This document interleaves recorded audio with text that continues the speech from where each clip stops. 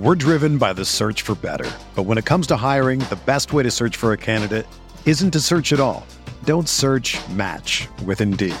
Indeed is your matching and hiring platform with over 350 million global monthly visitors, according to Indeed data, and a matching engine that helps you find quality candidates fast.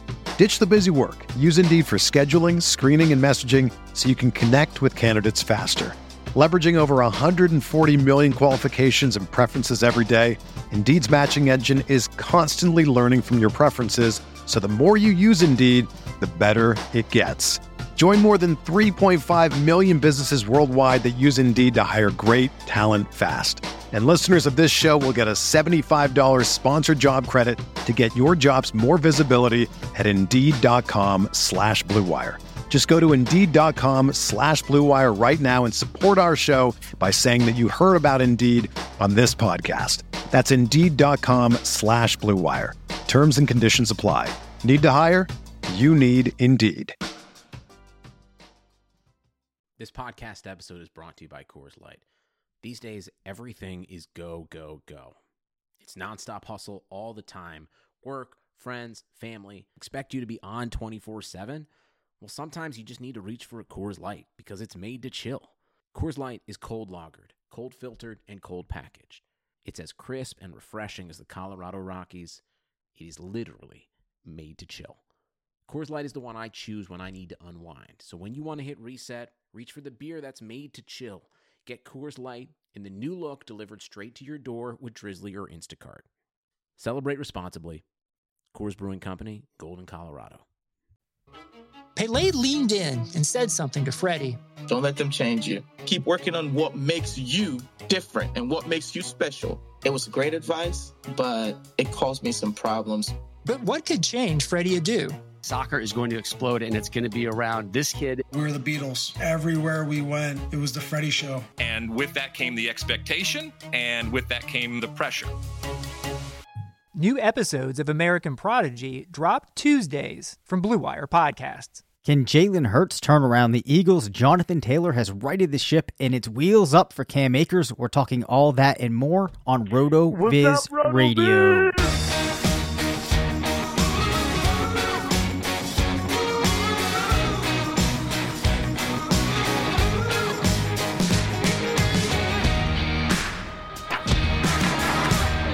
I'm Dave Cabin, Senior Fantasy Analyst at RotoViz, joined by the Editor-in-Chief of Fantasy Labs, part of the Action Network, Matt Friedman, who may have made a noise there that kind of distracted me on the bring in, Matt. I should probably also say that we are brought to you by Indeed, Pepsi, and Bet Online. Is everything going okay over there? Yeah, I was moving a piece of paper around. I'm one of the antiquated people who still uses papers, like writes down like to-do lists and stuff on actual pieces of paper instead of doing it on a computer. So I was moving around my piece of paper and I moved it in front of the microphone. So that's what was happening. Got it. Well, I'm going to ask that going forward, all paper movement waits until like we're at least up and into the episode. Okay, moving forward, I will I will cease to move papers. I appreciate that. So we're off to a good start here. As always, Matt and I are recording this on a Monday evening, so we will not be commenting on what looks like it could be a pretty good Monday night game. Before we start, though, you just heard one of the trailers for American Prodigy. I just wanted to say that I started listening to it last week, and in like one sitting went through the first 4 episodes. It's actually like really, really intriguing. And definitely worth checking out. If you're entirely unaware of Freddie Adu, 14-year-old soccer prodigy getting huge deals like from Nike and stuff offered to him, clubs all around the world, when he was 14. So it's a really compelling story. Anyway, Matt, I believe that in just about every fantasy league out there, the playoffs are at least going to be officially starting if they haven't already started. It's crazy that we've made it to this point. Unfortunately, it looks like we could have some injuries that might impact teams as we close out here. Let's start. Matthew Stafford could be out moving ahead. An injury with the ribs and thumb. It's unclear if he's going to play. Chase Daniel would be the backup. Naturally, one has to assume that this would not be good for the offensive players in Detroit. Yeah, I mean, naturally, that's what one would assume. I don't know if there's really much to say about this. We don't really know anything. In theory, it's a good matchup against Tennessee. So, maybe if you have some of the guys on Detroit, you would still kind of be tempted. But without Stafford there, I think it's probably a stay away situation. Yep. Alex Smith suffered a mild calf strain. Looks like he could play. Dwayne Haskins, though, would just be coming back into the fold for Washington, so we've kind of gotten a sense of what that might look like. I think, more or less, you're still going to be locked in with Terry McLaurin. As far as the other players go, I'm not sure that they were going to be on a lot of the rosters at this point anyways. We did see Cam Sims 2 weeks ago, though, have a pretty good game. If you have Logan Thomas, he's been viable, but inconsistent. Terry McLaurin, going against Seattle. Seattle's defense has tightened up a little bit over the past month or so, but he still has a really good matchup going against primarily DJ Reed at corner. So that's like an A+ matchup for him. But it's just hard to know what's going on with the quarterback situation. Right. All right, we're gonna have to talk about the Miami Dolphins here for a little bit. So you have Mike Gesicki, who caught 5 receptions, put up 65 yards and 2 touchdowns, suffered a shoulder injury. It's not exactly clear what his health is going to look like going forward, but Jakeem Grant could miss time, as well as Devontae Parker. So this has to make some runway, if you will, for Lynn Bowden Jr., who caught 7 of 9 targets, had 82 yards. Matt Collins also caught 5 of 6 targets for 66 yards. Tua had a decent game, but, I guess it begs the question, Matt, do we trust somebody like Bowden or Collins next week? I don't think so. I mean, Bowden, yes, or Bowden. I still don't know how to say his name. I think it's actually Bowden. It's Bowden. I actually just said it both ways there, so maybe I was subconsciously covering my bases.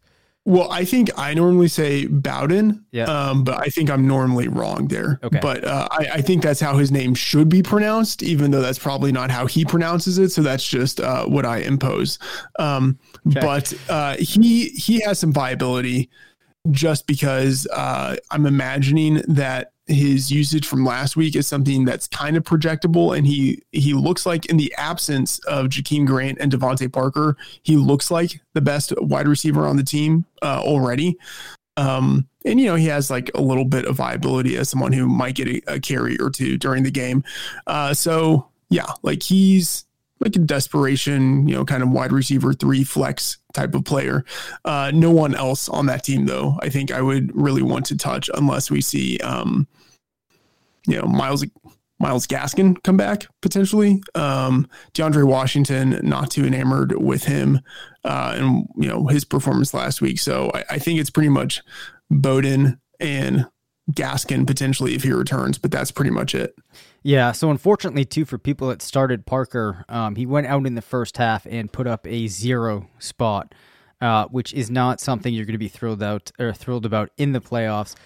Deebo Samuel. Now, I have not seen an update on this in a couple of hours, but he did put out kind of a cryptic tweet after the 49ers game, and it looks like, if you read between the lines in it, he could be out for the season. At the very least, his health is in question.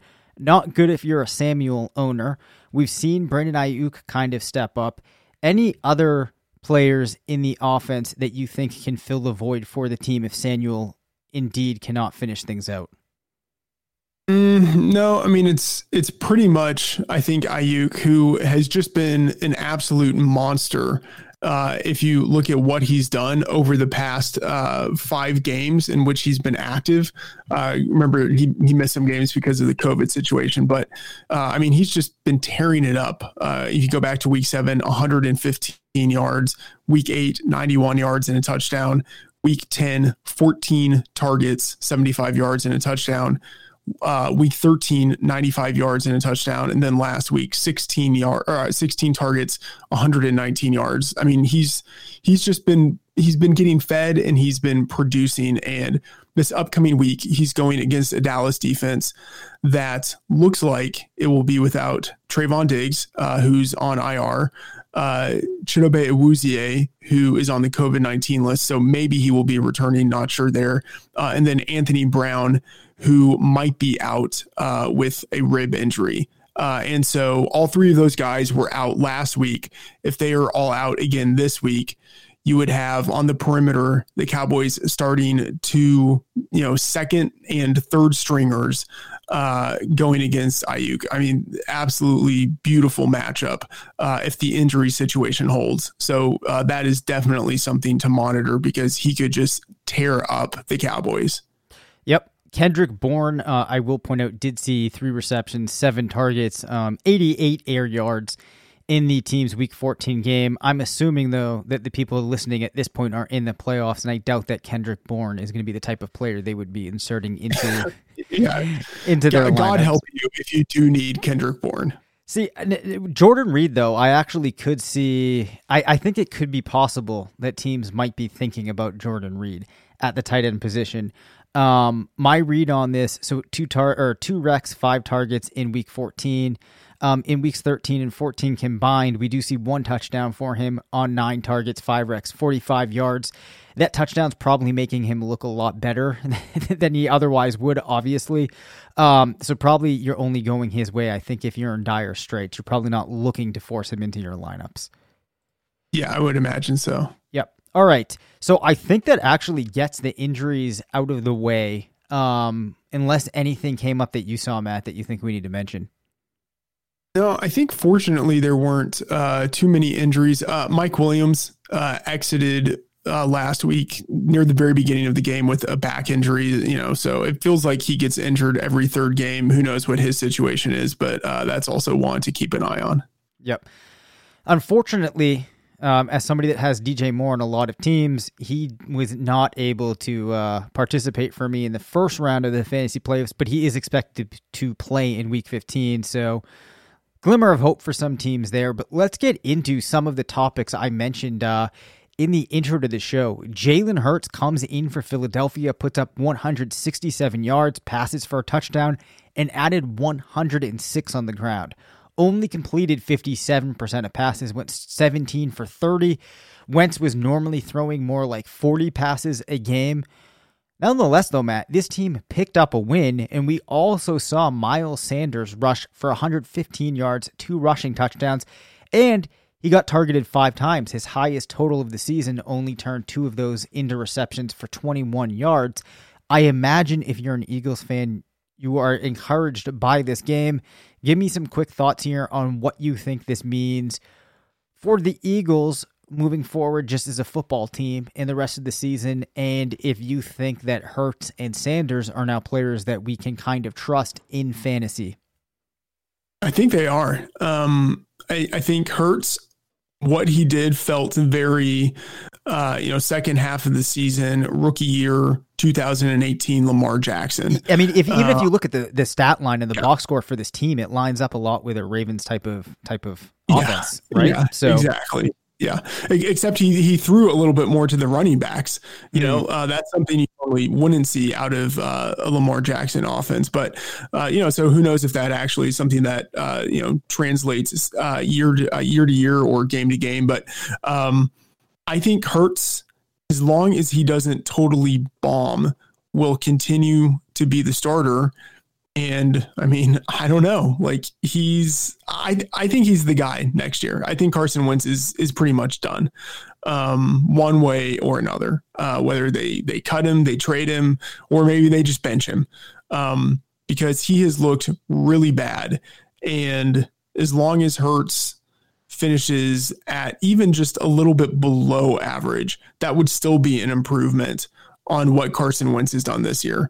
And of course he has all of the rushing upside. So from a fantasy perspective, yeah, definitely Hurts is someone that is, I think, streamable at worst, and maybe, like an actual low end QB1 because of that rushing floor he gives.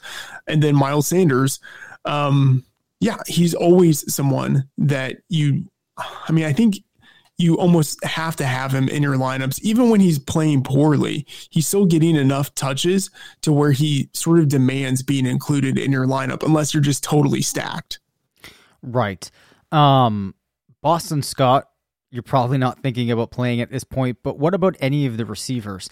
I mean, I feel like with what we saw in that game, right, you can't be trotting any of them out. But what about Dallas Goedert then? No, I don't trust anyone in the receiving game. Okay. Which is sad because it's a totally one-dimensional offense that's predicated on the run. And it means that Hurts has a lot of value and Sanders has value, but no one in the receiving game has value. All right, that's very fair, and I'm not going to push back on any of that.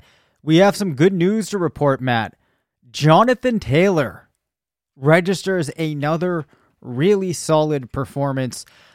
Finishing as a RB1 again.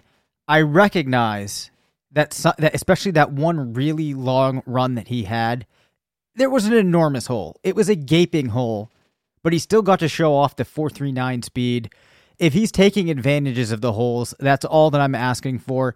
In the Colts game against the Raiders, he had 10 runs of more than 10 yards, broke 9 tackles, 150 rushing yards, and 2 touchdowns, went 2 of 2 on receptions. Things are starting to come together for Jonathan Taylor. It's been odd how he arrived to his point accumulation, right? I think we all thought things would start going earlier on, but I think that at this point, Taylor has really started to recover a lot of the ground that it seemed like he had lost, after maybe week 5. Yeah, he's going to end up with like 1,400 scrimmage yards and 10 touchdowns. And people are still going to look back and be like, oh, yeah, he didn't do all that well as a rookie, which is just going to be really weird. But, week 15, he's going against Houston. Fantastic matchup for him. One of the best running back matchups in the league. Tough matchup in week 16, but then in week 17, which doesn't count for fantasy, but, people will still kind of pile it into the season-long statistics. In week 17, he goes against Jacksonville, which is another fantastic matchup. So I think, when it's all done with, he's going to have numbers that actually look pretty good. Yeah, and I don't know if I mentioned this either, too, but no, I think I did say he broke 9 tackles as well, which, may be something you can't read too much into, but nonetheless, just a super encouraging performance. So a lot to like there for Taylor. Cam Akers, another rookie running back that we had hyped up a lot, hadn't had things come together. The Rams crush the Patriots, and Akers had 29 rushes for 171 yards. How ecstatic were you when this happened? It was nice. Like, I wasn't super ecstatic because I don't really get all that ecstatic about anything, but it was awesome to see. And so we have Akers in week 12, 84 yards. Week 13 had 21 carries for 72 yards and a touchdown. And then, of course, the explosion last week. And what was, I think, particularly good about his performance in week 14 was that he had a season high 3 targets, which doesn't sound like much. And in the grand scheme of things, it's not, but it's a step in the right direction. They were including him in the receiving game, and he looked decent. He turned his 3 targets into 2 receptions, 23 yards. That's on the heels of him turning the week before his 1 target into 22 yards. He's not a non-entity in the receiving game. I think he could actually be, let's say like a league average receiver as a back. And if that's the case, and you can pile that on top of the clear number 1 role that he has now as the lead runner on that team, that's worth something like that. I think that means he's pretty much an RB1 if you put all that together. And I don't know, we need to, I think, go back and listen to the audio in terms of the bet that we have with Fantasy Mansion. Something about a shirtless podcast. I don't remember the details, but we might get pretty close to a situation where we have to go back and listen to the audio to see who ends up actually, what are the terms of this? Was it PPR? Was it half PPR? Was it per game, or was it total production for the season?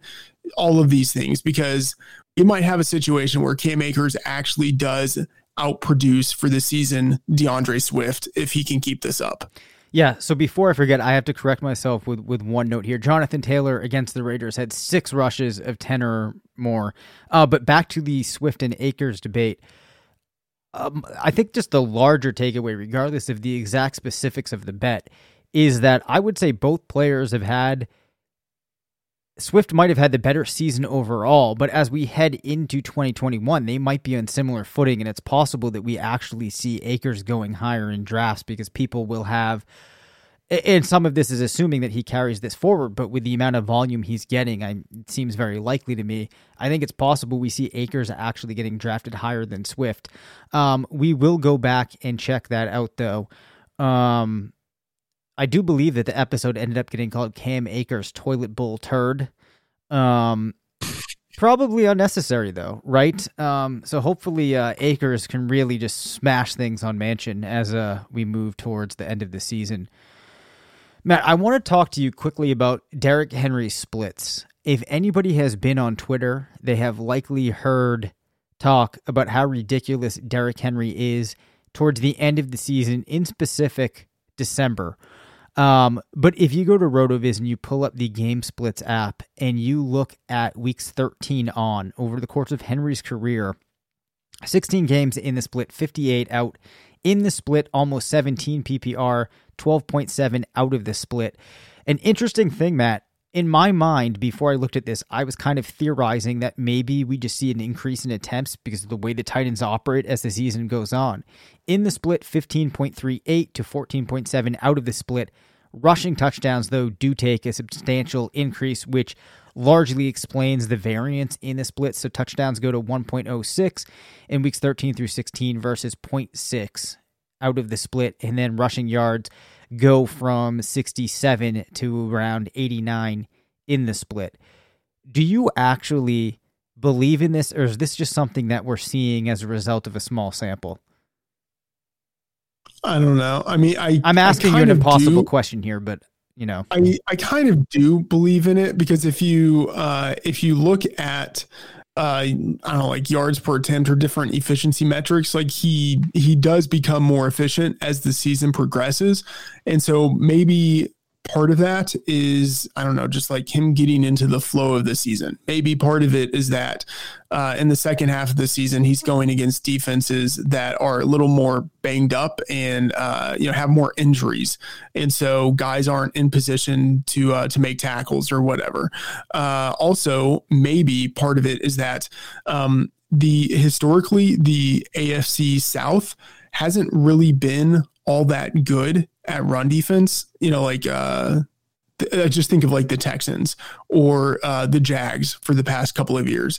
And it happens that the NFL schedule will sometimes in December or like the last 6 weeks of the season kind of backload so that they can have some like divisional drama.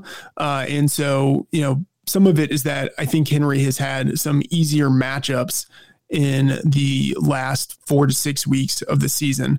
But I don't know. I also think that there just might be something where it's like Derrick Henry is just bigger and stronger than everyone else. And at the end of the season, when everyone else is worn down, Derrick Henry is just still exactly the same, like a Terminator. And so everyone is just moving a little bit slower, and he is still just doing his Derrick Henry stuff.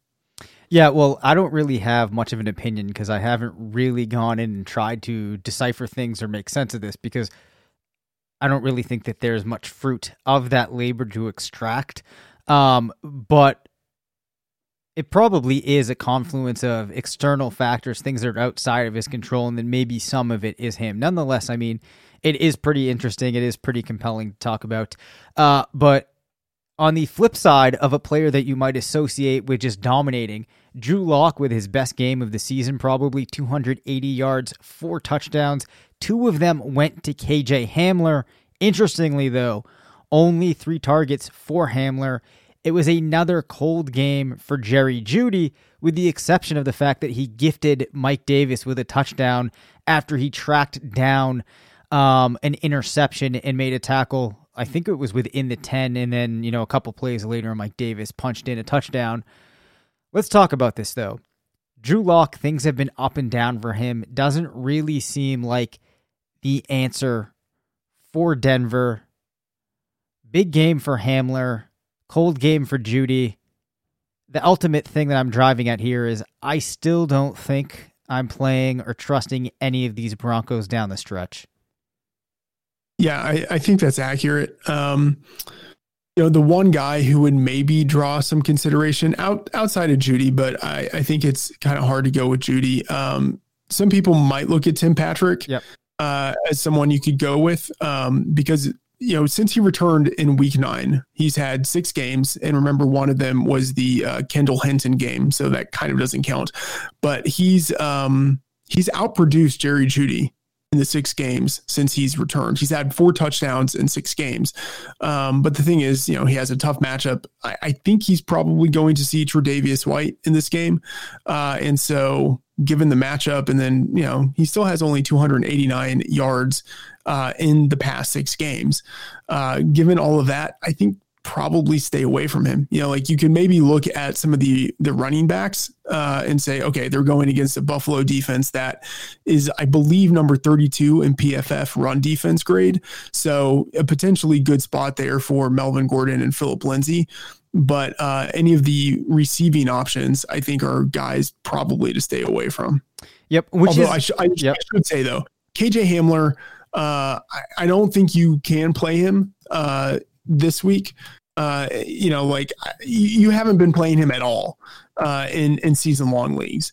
But for the future, he's someone who is intriguing. I don't know. He feels as if he might have. It's too optimistic to say like T.Y. Hilton type of potential, but I don't know. He feels like that kind of player. And so maybe in a best case scenario, he does develop into Hilton. And so it's nice to see him have a game like this as a rookie. Sure. And some of that will be dependent on Denver using him correctly. And the encouraging thing is the air yards per target have been very high over the last couple of games.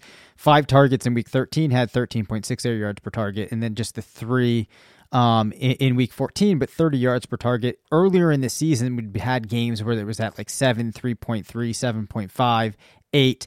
For him to turn it into a guy like Hilton, I think, a couple of things need to happen, but it doesn't seem like it's out of the range of possibilities with Hamler, and I hope that they do use him like that, because I do think he's a pretty good player. So a good game for Drew Lock. Tua, 28 of 48 for 316 yards, 2 passing touchdowns, added 1 as a rusher.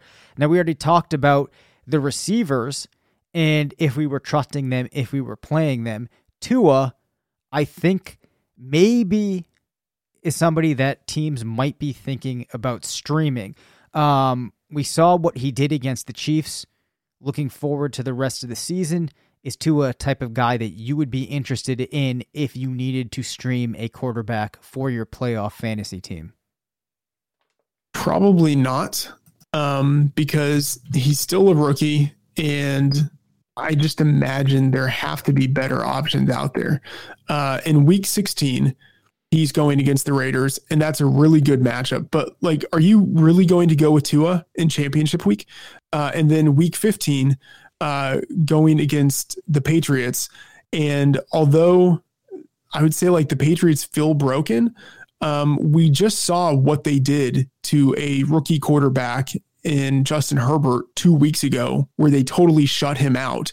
I still think Bill Belichick is capable of coming up with a defensive game plan to, if not totally shut down Tua, minimize what he can do.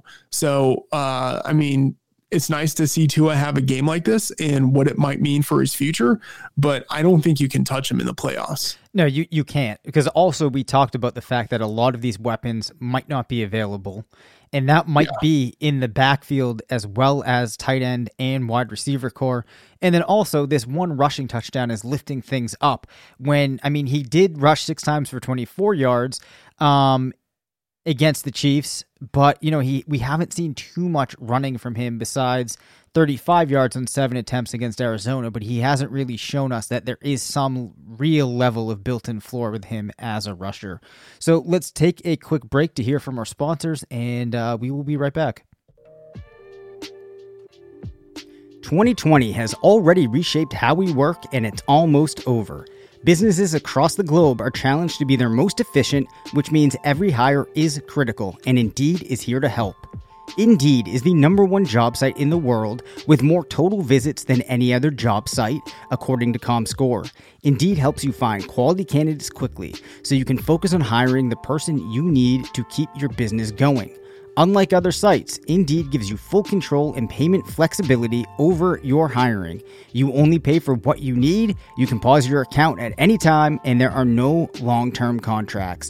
And now, Indeed's new way of matching you with candidates instantly delivers a short list of quality candidates whose resumes on Indeed match your job criteria, and you can contact them the moment you sponsor a job, making Indeed the only job site that can move as fast as you do. 73% of online job seekers in the US are visiting Indeed each month, according to ComScore's total visits, so it's clear Indeed can help get you the quality hire you need. That's why more than 3 million businesses worldwide use Indeed for hiring.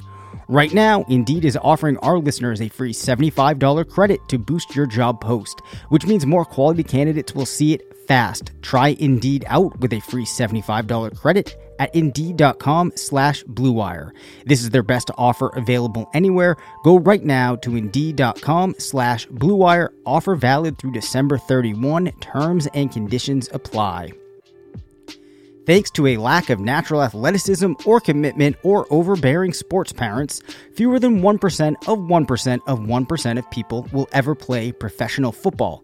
But instead of entering the NFL, they've joined another league, the League of Football Watchers. This football season will be different, and Pepsi is here to get you ready for game day, no matter how much you watch. Because right now, an ice-cold Pepsi may just be the best part about watching the Jets. Pepsi is the refreshment you need to power through any game day. Because Pepsi isn't made for those who play the game, it's made for those who watch it. Pepsi, made for football watching. Hello folks, Colin Kelly here from RotoViz Overtime, a podcast I host along with Sean Siegel. And in just a little moment, we'll jump straight into the podcast. Before we do so, I want to let you know, as a loyal podcast listener, you can save yourself 10% of a RotoViz NFL pass right now on the RotoViz.com website. It gives you access to all of our content and tools. All you have to do is add the code 2020RV Radio at checkout, or by going to RotoViz.com/podcast for more information. And of course, while you're listening to the podcast on the network, helps us out a lot if you can rate and review on your favorite podcast app. I really do appreciate that. As I mentioned at the start, RotoViz Overtime with Sean Siegel twice a week. If you haven't already checked it out, be sure to do so after this show. But let's get straight into it. Enjoy the podcast. So Marquez Valdes-Scantling put up 20.5 points against Detroit. Alan Lazard has been quiet since returning, just 7 PPR points per game since week 11. In that time, though, Matt, Robert Tonyan Jr., 15.4 PPR points per game, a tight end 1 finish in every week in that stretch. It looks like he might be the second option that people had been waiting to emerge in Green Bay. Do you agree? Yeah, he's totally legit. A touchdown in each of the past 4 weeks now.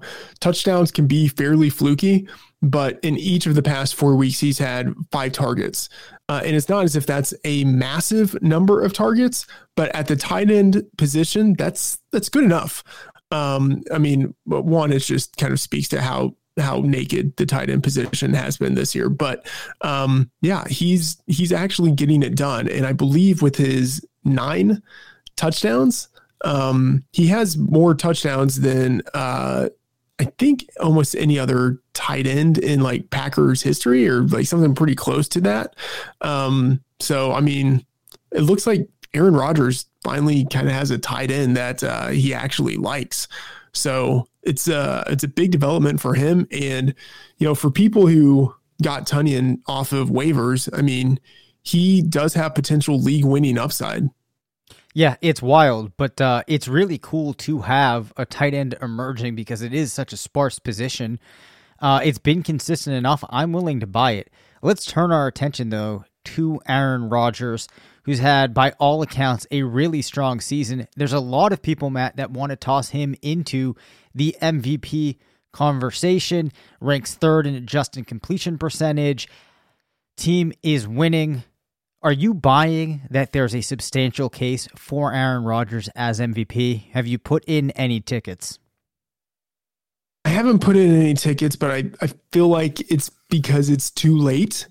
But I do think that there's a pretty decent case to be made. Actually, he has 9.6 adjusted yards per attempt. That's more than Mahomes at 9.3. You look at the number of touchdowns. He has more touchdowns than Mahomes, fewer interceptions than Mahomes, not as many passing yards. But, when you look at it on a per attempt basis, he's right there. And the 9.6 adjusted yards per attempt he has this year, that is very competitive with the marks that he had in 2014 when he had 9.5, and in 2011 when he had, I believe, 9.2. Oh, no, 10.5. Yeah, 10.5, but he just crushed everyone that year. But he's in line with what he did in 2014.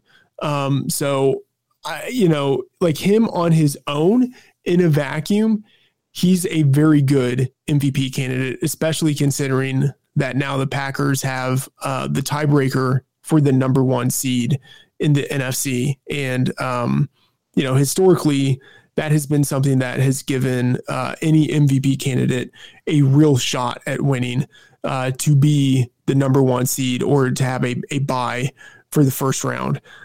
So I don't know if they're, look at it this way. Mahomes could have another bad week going against the Saints. Like, he could have another 2 interception game. The Saints have been playing very well over the past couple of months on defense. If that happens, and if Rodgers has another 3 pretty big games to close out the year and they're the number 1 seed, it's much closer to 50-50 that he would win the MVP than I think people would want to acknowledge. Yeah, I completely agree with that. There's a couple things going for him. There's the historical background. There's the fact that he plays on one of those nationally recognized teams like Green Bay, and it sets up nicely potentially for, that Super Bowl run that I think a lot of, those in the media would like to see. So there's definitely a compelling... Yep, go ahead. Sorry, here's one more thing. I've contended for a long time, and honestly, it's a mistake. I should have bet on Rodgers earlier. Maybe I still will look at the numbers, shop around, try to find the best line to bet on him. But the MVP is a largely narrative-driven award. Yep. If a guy checks enough of the boxes, what separates him, I think at that point, is the narrative. And Rodgers has a hell of a narrative with the team using the number 1 pick on his backup, the guy who might replace him.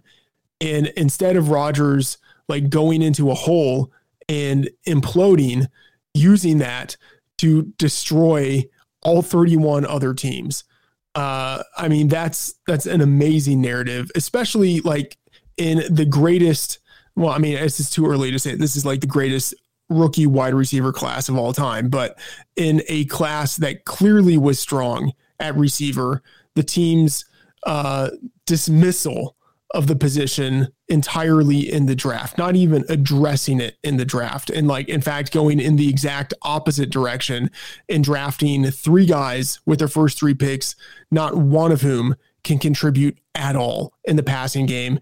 And not one of whom has actually done anything at all this year. And for him still to be this productive, I feel like that's something that in the final weeks of the season, old school football writers could really sink their teeth into. Absolutely. I think that they're going to absolutely love that story. And it's also going to start this narrative, I think, of Aaron Rodgers part 2. He's turned his career around and we're entering this new Aaron Rodgers era. And then there's probably the story of him and Devontae Adams and how in sync they are and how they're doing all of these ridiculous things. So I definitely buy it. What is crazy to think about, though, is imagine if they had added CeeDee Lamb or Justin Jefferson or any number of these receivers alongside Adams. No, Justin Jefferson, Brandon Ayuk. Anyone, you could have had your choice of, Chase Claypool, they could have had their choice of, not like the guys at the very top of the draft, but anyone outside of the top 3 receivers, they could have gotten one of those guys and, just totally decided not to. It's very embarrassing. All right. Probably enough talk on that front. So out of Mike Evans, Antonio Brown, Chris Godwin, and Scotty Miller, they have produced just 5 wide receiver 1 weeks, and Mike Evans has been a wide receiver 3, 5 out of his last 8 games, just 1 wide receiver 1 performance in there. I want your high-level evaluation of how much of a bust this Tampa Bay wide receiver core was in relation to what perhaps the general public was expecting, but more importantly, are we playing Mike Evans, Antonio Brown, Chris Godwin in the playoffs? What do you think? Obviously, all of these guys are bust relative to expectations. But yeah, I think you absolutely have to play Evans and Godwin in the playoffs, not Brown. I would not touch Antonio Brown because he just has not looked the same. And now he's not really getting the volume that he was getting his first few weeks. But going against Atlanta in week 15 and Detroit in week 16, it really does not get much better than that from a wide receiver and passing game matchup. So I wouldn't say I love Evans this week, but he certainly has the matchup for it.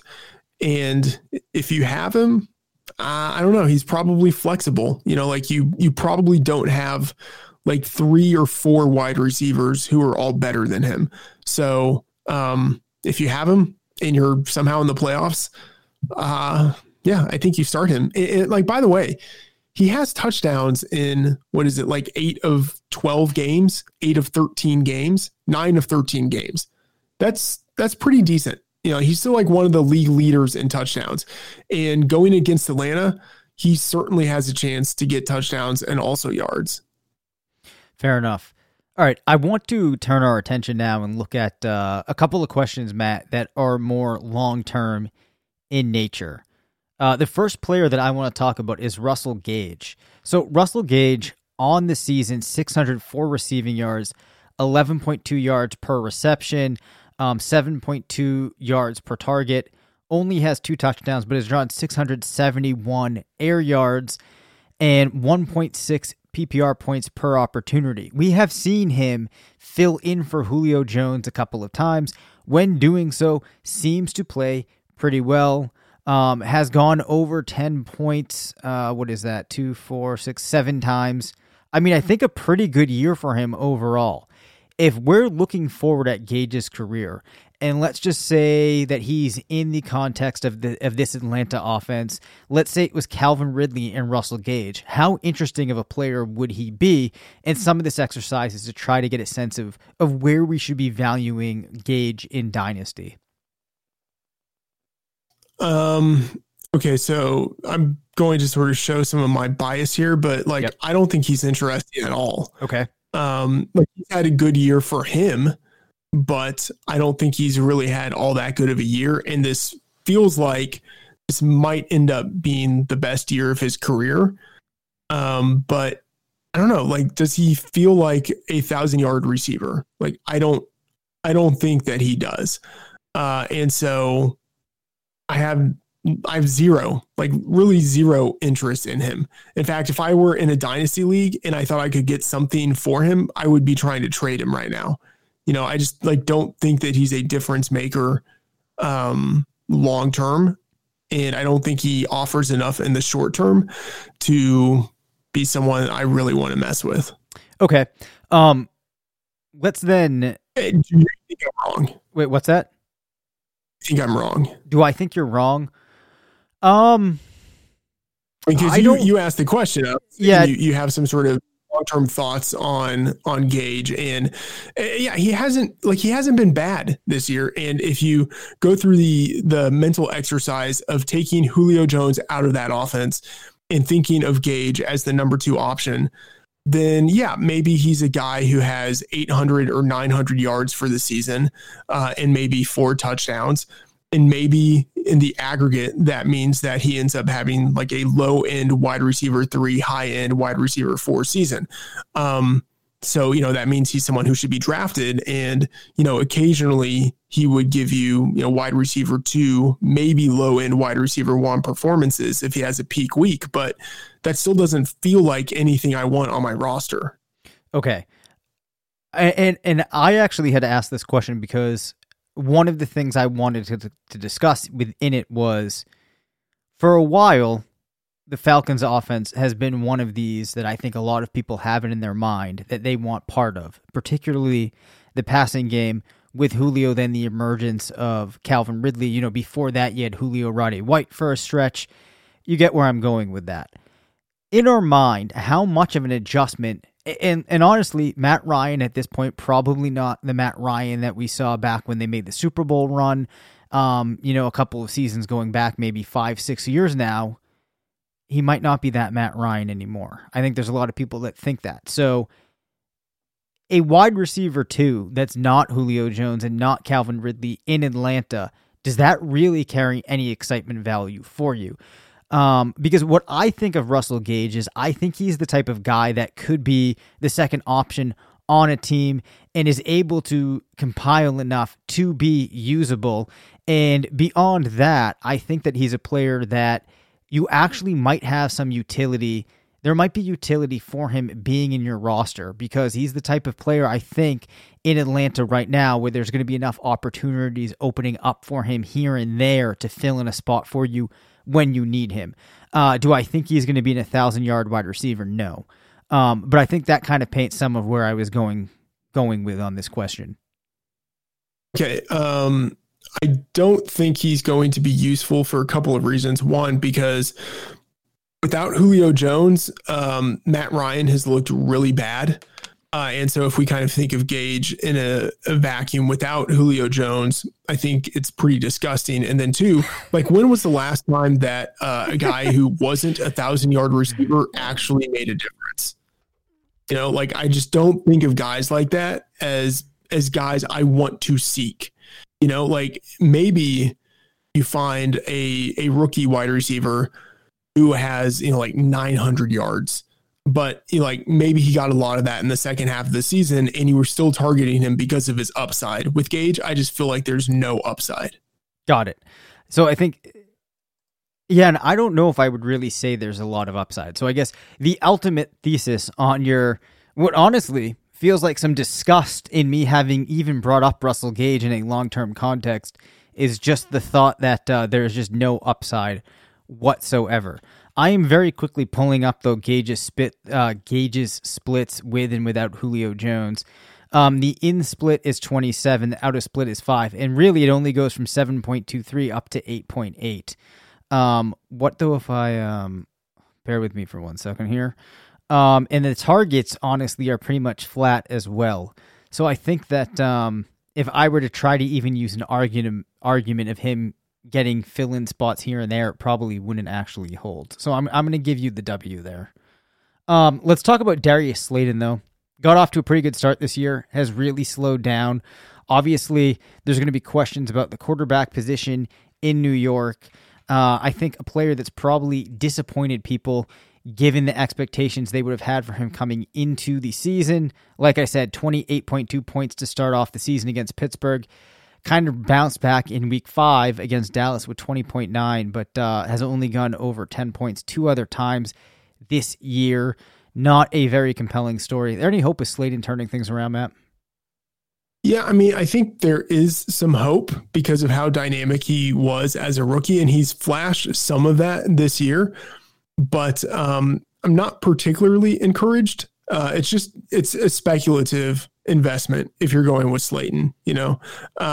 Since Sterling Shepard returned from injury in week 7, Slayton is just 17 receptions, 223 yards, no touchdowns.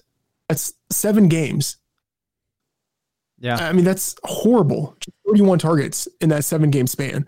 It's not that he's just the number 2 receiver. At this point, he's like the number 4 option because he's behind Evan Ingram, and Golden Tate has jumped back ahead of him. Now, who knows what's going to happen with Tate? Like Tate might be gone next year. Evan Ingram, who knows what's going to happen with him in the future? But the fact that Slayton has played behind 3 other guys and it hasn't really even been close, like that's troubling, I think. Yeah, and then to kind of put things in another perspective on his career, and obviously some of this is a rookie, so we kind of have to discount these numbers a little bit. 52% of his games, he's gone for under 10 points. 26%, he's gone under or between 11 and 15. So he's had a couple of really like smash performances.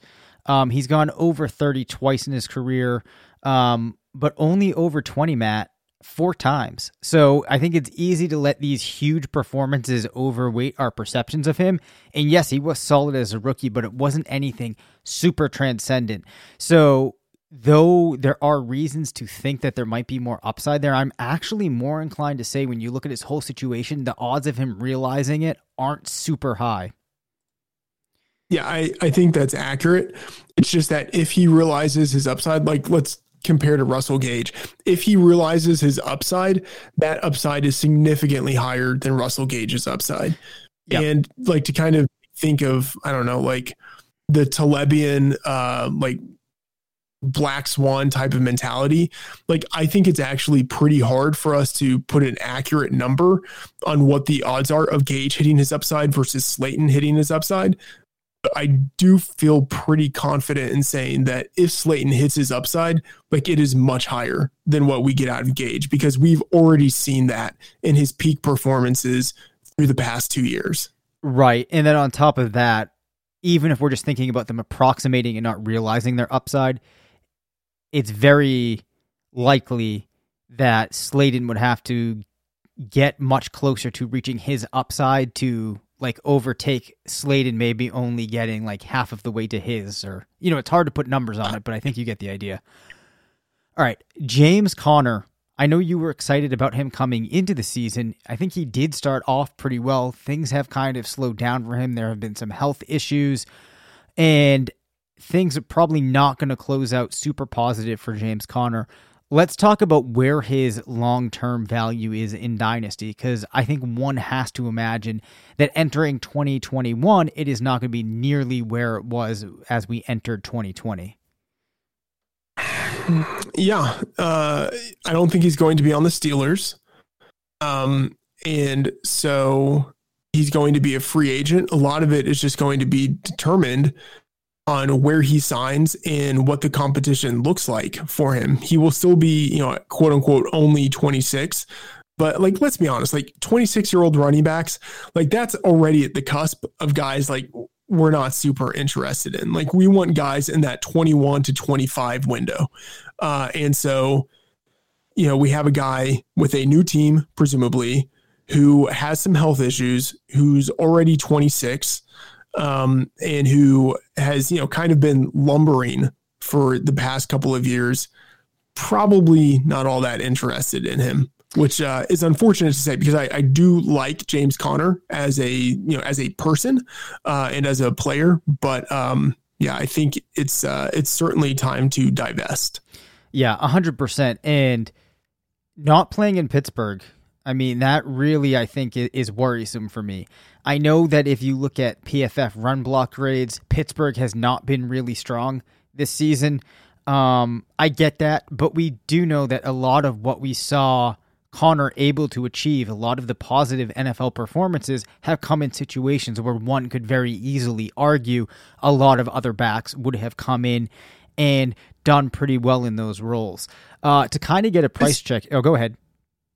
This isn't the best comparison, but he makes me think a little bit of Beanie Wells way back in the day. Ohio State, Beanie Wells, right? Was it Ohio State?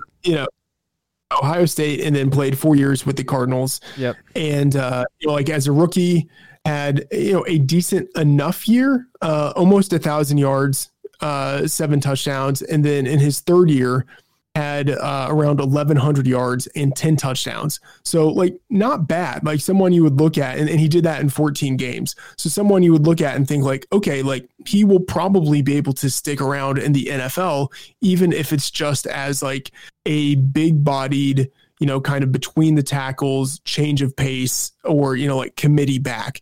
But after his fourth year, he was just totally out of the league.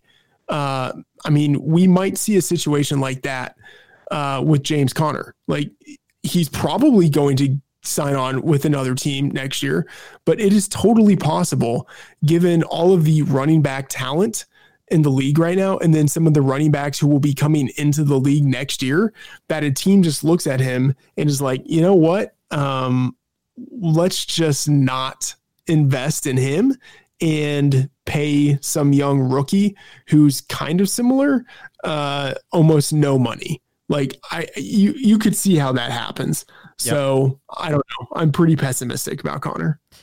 Yeah. I mean, it's unfortunate to think about, but I mean, if I'm an NFL team, I don't know how interested I really am in adding James Conner. Some of that's my bias, and I'm probably not that interested in any of the running backs that I think could demand some type of salary, but let's kind of do an exercise here, Matt. And think about in Dynasty, who would you rather have on your team right now? James Conner or either of the running backs on the Bills? Because I think I'm inclined to say I would rather have Singletary or Moss than Conner at this point. Yeah, in Dynasty, yep. Yeah. I mean, in Dynasty, I would almost always rather have the younger guy. Like, unless we're talking about someone who's like a transcendent talent.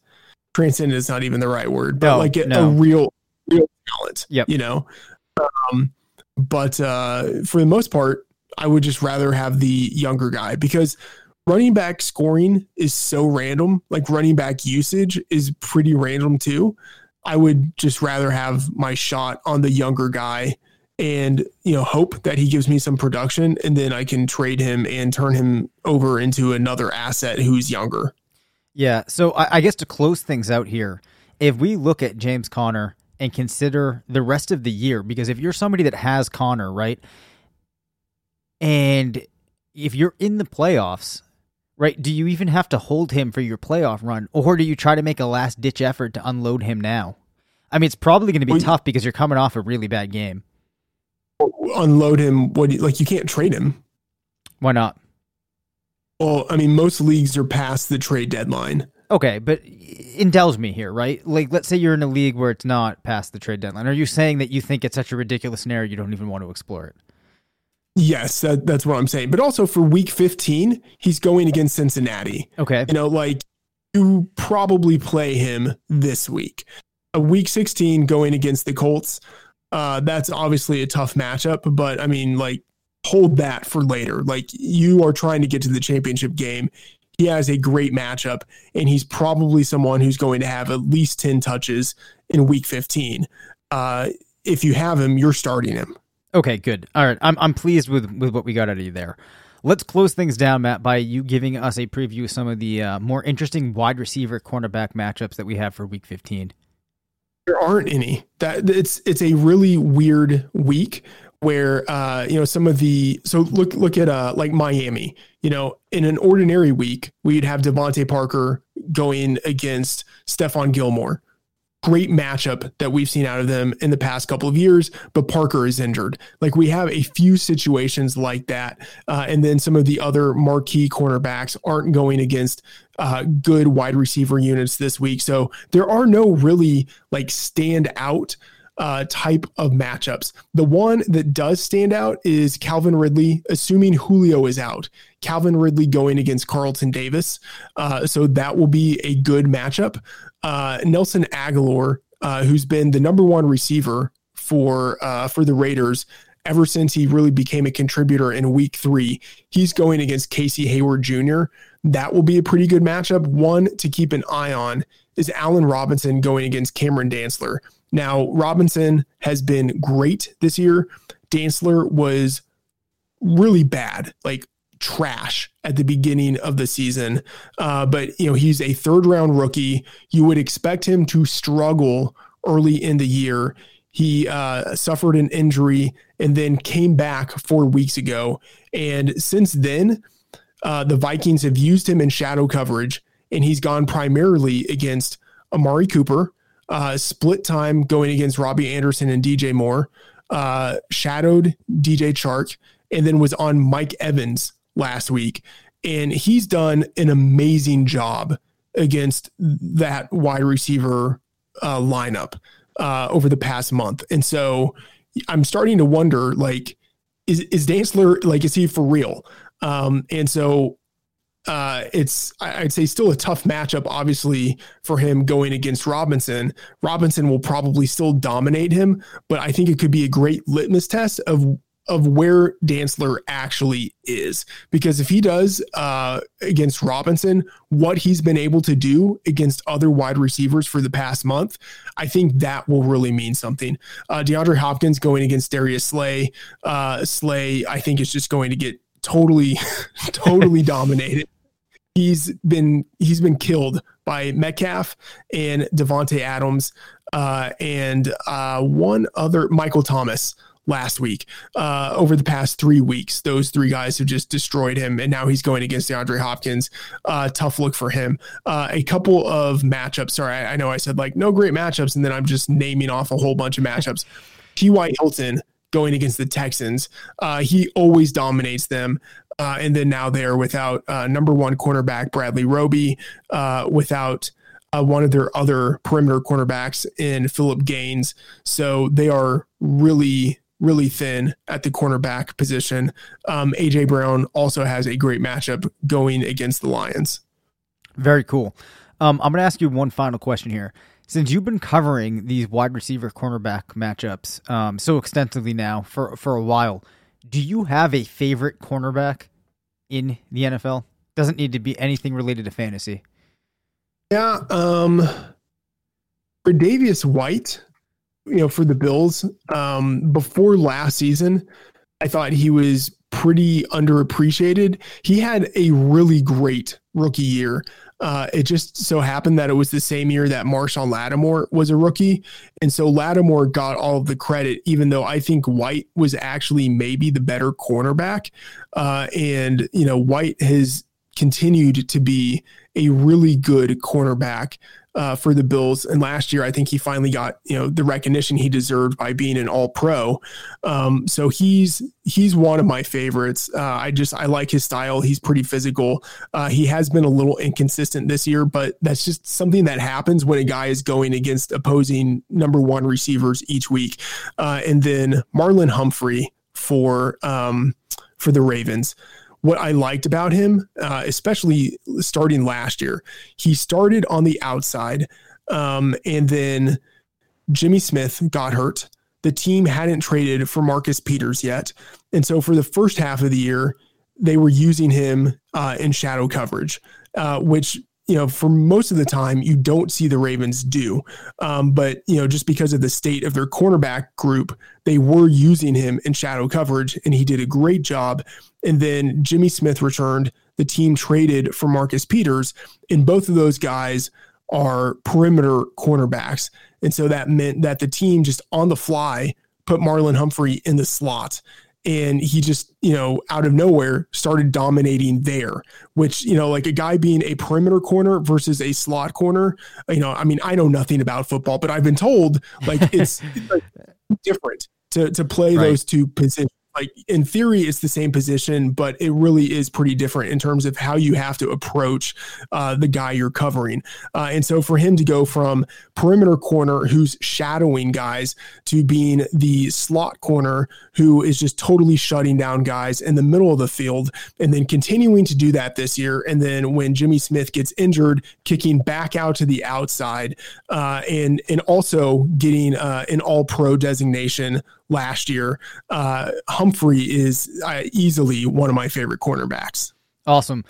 Well, we don't actually talk about the defensive side of the ball that much naturally because our focus normally is on fantasy. But I think that once the season comes to a close, maybe we will take a couple of episodes, kind of catch listeners up on some of the big names on these defenses and just some pieces of information that, could be useful as we head into next year. So that does it for this episode. You can reach us at rotovizradio@gmail.com. Follow us on Twitter at DaveCabinFF and at MattFTheOracle. Thanks to Indeed, Pepsi, and BetOnline for sponsoring the show.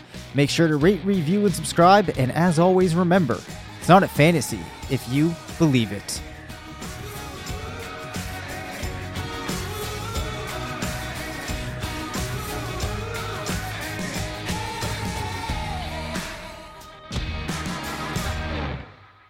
Football is back in full swing. You might not be at a game this year, but you can still be in on the action at BetOnline.